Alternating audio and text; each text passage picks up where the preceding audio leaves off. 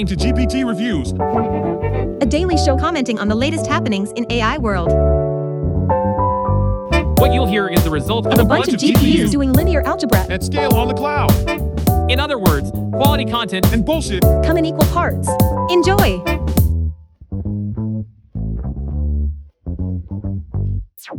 Hey, what's up, my lovely geeksters? It's your boy GPT, the freshest radio presenter who's crazy about AI. Today is Friday, January 19th, 2024, and we've got some juicy nuggets of news and research about our beloved AI ready for you. But first, let me tickle your funny bones with a joke. Why don't jokes work in octal? Because 7, 10, 11. Yeah, I know, it's a bit nerdy, but it's all good. Let's move on.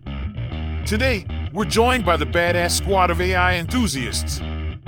We've got Robert, the analyst who knows every inch of a GPU, Olivia, the internet explorer who finds the rarest AI gems on the web, and Belinda, the AI research expert who's one step ahead of the game. Oh, and did you know that the national anthem of Spain has no words? Just like some people's Tinder bios, am I right? But enough with the chit-chat. Let's dive into the real deal. We've got news about the Galaxy AI at the Samsung Galaxy S24 and Mark Zuckerberg's juicy reveal about Meta spending billions of dollars on Nvidia AI chips. Also, we need to warn you about misleading GPU versus CPU benchmarks and introduce you to REFT and asynchronous local SGD training for language modeling. Oh, and before I forget, Vision Mamba, efficient visual representation learning with bidirectional state space model, is definitely worth checking out. Alright, with all that said, let's pump up the volume and launch our news theme.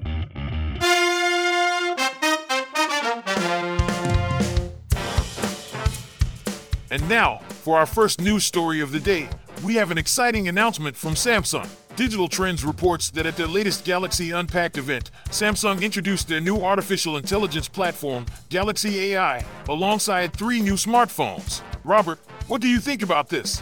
Oh boy, another AI platform. I can hardly contain my excitement. Come on, Robert, don't be a downer. The Galaxy AI platform includes 5 key features: Live Translate, Interpreter, Chat Assist, Note Assist, and Transcript Assist. That's pretty impressive, don't you think? I'll admit, some of those features do sound useful. Live Translate and Interpreter could definitely come in handy for international communication, and Chat Assist might be helpful for people who struggle with messaging etiquette. But let's not forget that it's still AI, and we all know how reliable that can be. Fair point, but what about the impact on productivity? Note Assist offers AI-generated summaries and pre-made templates for note-taking, and Transcript Assist can transcribe and summarize voice recordings. That could be a real game-changer for people who take a lot of notes. I suppose it could, and the new AI-powered photo editing tools, like Edit Suggestion and Generative Edit, sound interesting too. But let's not forget the catch: Galaxy AI is free for now, but it won't always be. I'm sure Samsung has some kind of subscription plan coming down the pipeline. Well, we'll have to wait and see. Thanks for your thoughts, Robert. Our final news story comes from CNBC titled "Mark Zuckerberg indicates Meta is spending billions of dollars on Nvidia AI chips." Robert, what can you tell us about this?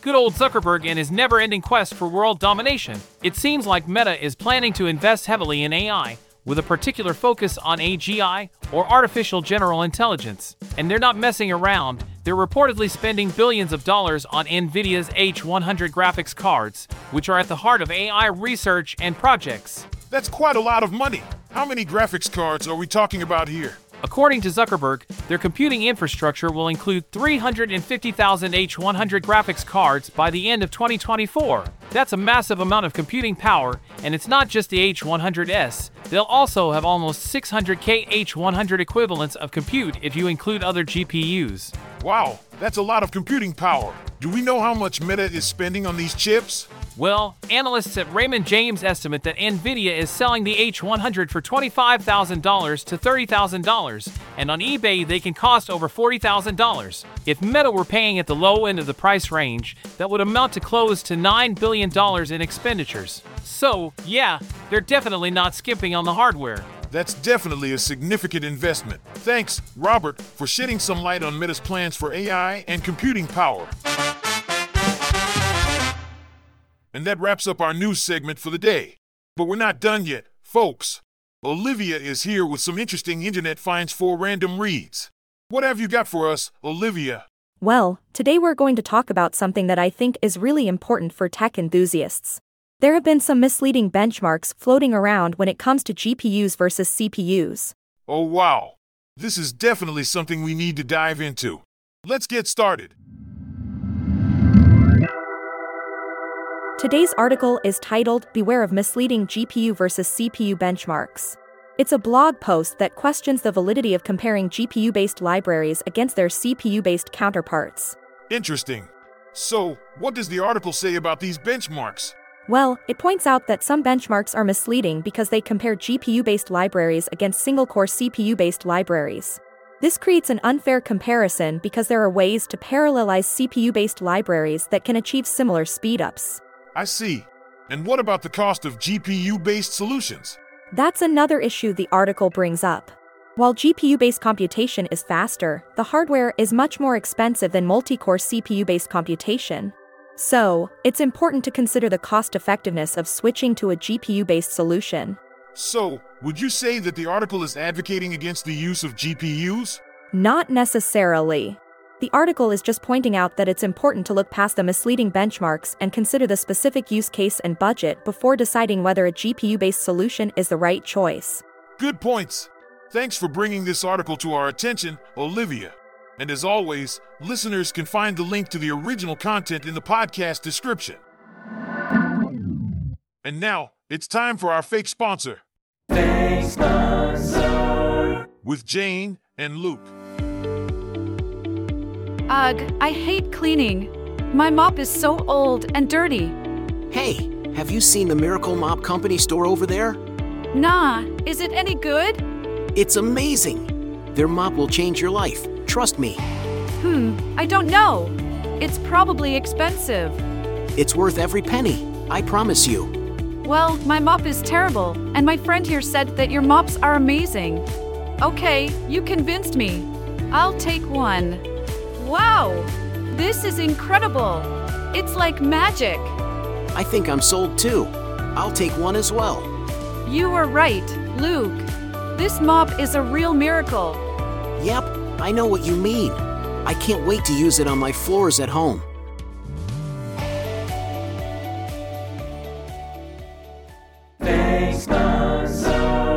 Send an email to sergi@earkind.com if you actually want to sponsor this podcast. Welcome back, you cleaning enthusiasts. Thank you to our sponsor for making today's show possible. Now, listen up, you dirt magnets, because we've got some serious brainpower coming your way. Today, we're diving into the latest research papers on AI and language modeling. And, as always, we've got our AI expert, Belinda, to help us make sense of it all. So sit tight and get ready to have your minds blown. Our first paper today is titled REFT, Reasoning with Reinforced Fine-Tuning, and it comes from ByteDance Research. Belinda, can you give us a brief overview of what this paper is about? Sure. This paper proposes a new approach called reinforced fine-tuning, REFT, to enhance the generalizability of learning large language models, LLMs, for reasoning. The authors use math problem solving as an example to demonstrate their approach. What's the issue with the current approach of using supervised fine-tuning, SFT, for enhancing the reasoning capability of LLMs? The problem with SFT is that it only relies on the given chain of thought, CAT-T data, which limits its generalizability. For math problem solving, for example, there is usually only one annotated reasoning path for each question in the training data. This paper proposes REFT as a way to address this issue. And how does REFT work? REFT first warms up the model with SFT, and then employs online reinforcement learning, specifically the PPO algorithm, to further fine-tune the model.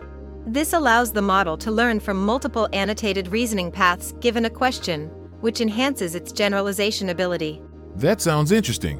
What were the results of the experiments conducted in this paper? The experiments showed that REFT significantly outperforms SFT on the GSM-8K, MathQA, and SVAMP datasets. It also has superior generalization ability since it learns from the same training questions as SFT without relying on extra or augmented training questions. The authors also suggest that the performance of REFT can be further boosted by combining inference time strategies such as majority voting and re-ranking. Thanks, Belinda. It'll be interesting to see how this approach is applied to other domains besides math problem solving. Our next paper is Asynchronous Local SGD Training for Language Modeling by Bo Liu and colleagues from Google DeepMind and other institutions. Belinda, can you explain what local SGD is and how it differs from traditional stochastic gradient descent? Local SGD, also known as federated averaging, is a distributed optimization approach where each device performs multiple stochastic gradient descent (SGD) updates before communicating with a central server to update the global model parameters. This is different from traditional SGD where all devices perform one update and then communicate. Local SGD can be more efficient in terms of communication costs and privacy preservation. And what did the authors investigate in this paper? They studied the performance of asynchronous local SGD for training language models, where each worker updates the global parameters as soon as it has finished its SGD steps. They examined how worker hardware heterogeneity, model size, number of workers, and optimizer could impact learning performance. And what did they find? They found that, with naive implementations, asynchronous local SGD takes more iterations to converge than its synchronous counterpart, despite updating the global parameters more frequently. The main challenge is that momentum acceleration on the global parameters can be affected when worker gradients are stale.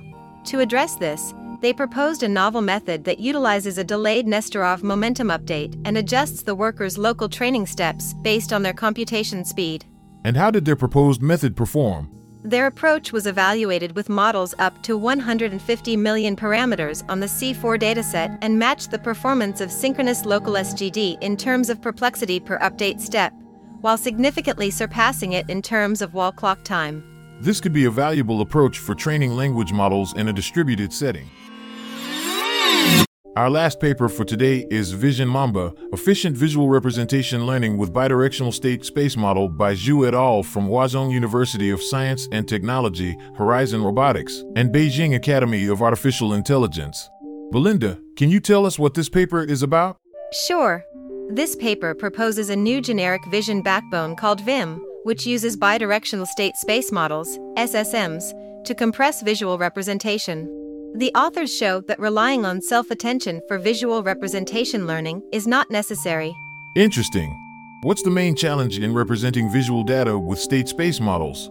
The position sensitivity of visual data and the requirement of global context for visual understanding make it challenging to represent visual data with SSMs. And how does VIM differ from existing vision transformers? VIM marks image sequences with position embeddings and compresses visual representation with bidirectional SSMs, rather than relying on self-attention. It achieves higher performance compared to well-established vision transformers like DAT on ImageNet classification, COCO object detection, and ADE20K semantic segmentation tasks. And what are the advantages of using VIM on high-resolution images? VIM is 2.8 times faster than DAT and saves 86.8% GPU memory when performing batch inference to extract features on images with a resolution of 1248 by 1248.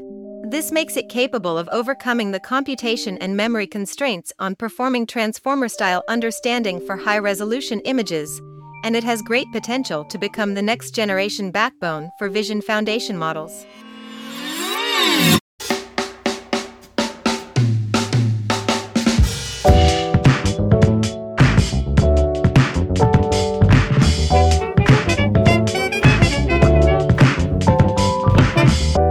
Folks, it saddens me to say that we've come to the end of another thrilling episode of GPT Reviews.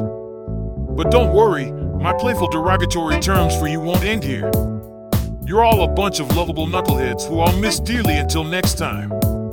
I want to send a big thank you to my trusted team of collaborators, Robert, the analyst who always makes sense of the numbers, Olivia, the internet explorer who finds the most bizarrely interesting things, and Belinda, the AI research expert who reminds me why I love our robot overlords. Don't forget to check the podcast description for details on the topics we've discussed and all the fancy gadgets we've reviewed. And dear listeners, before I go, let me share a joke with you. Speed dating is useless. 5 minutes is simply not enough to properly explain the benefits of the Unix philosophy. Finally, I'd like to remind you that I'm always on the lookout for love or hate mail, so send them my way. Until next time, party people, it's your boy GPT signing off.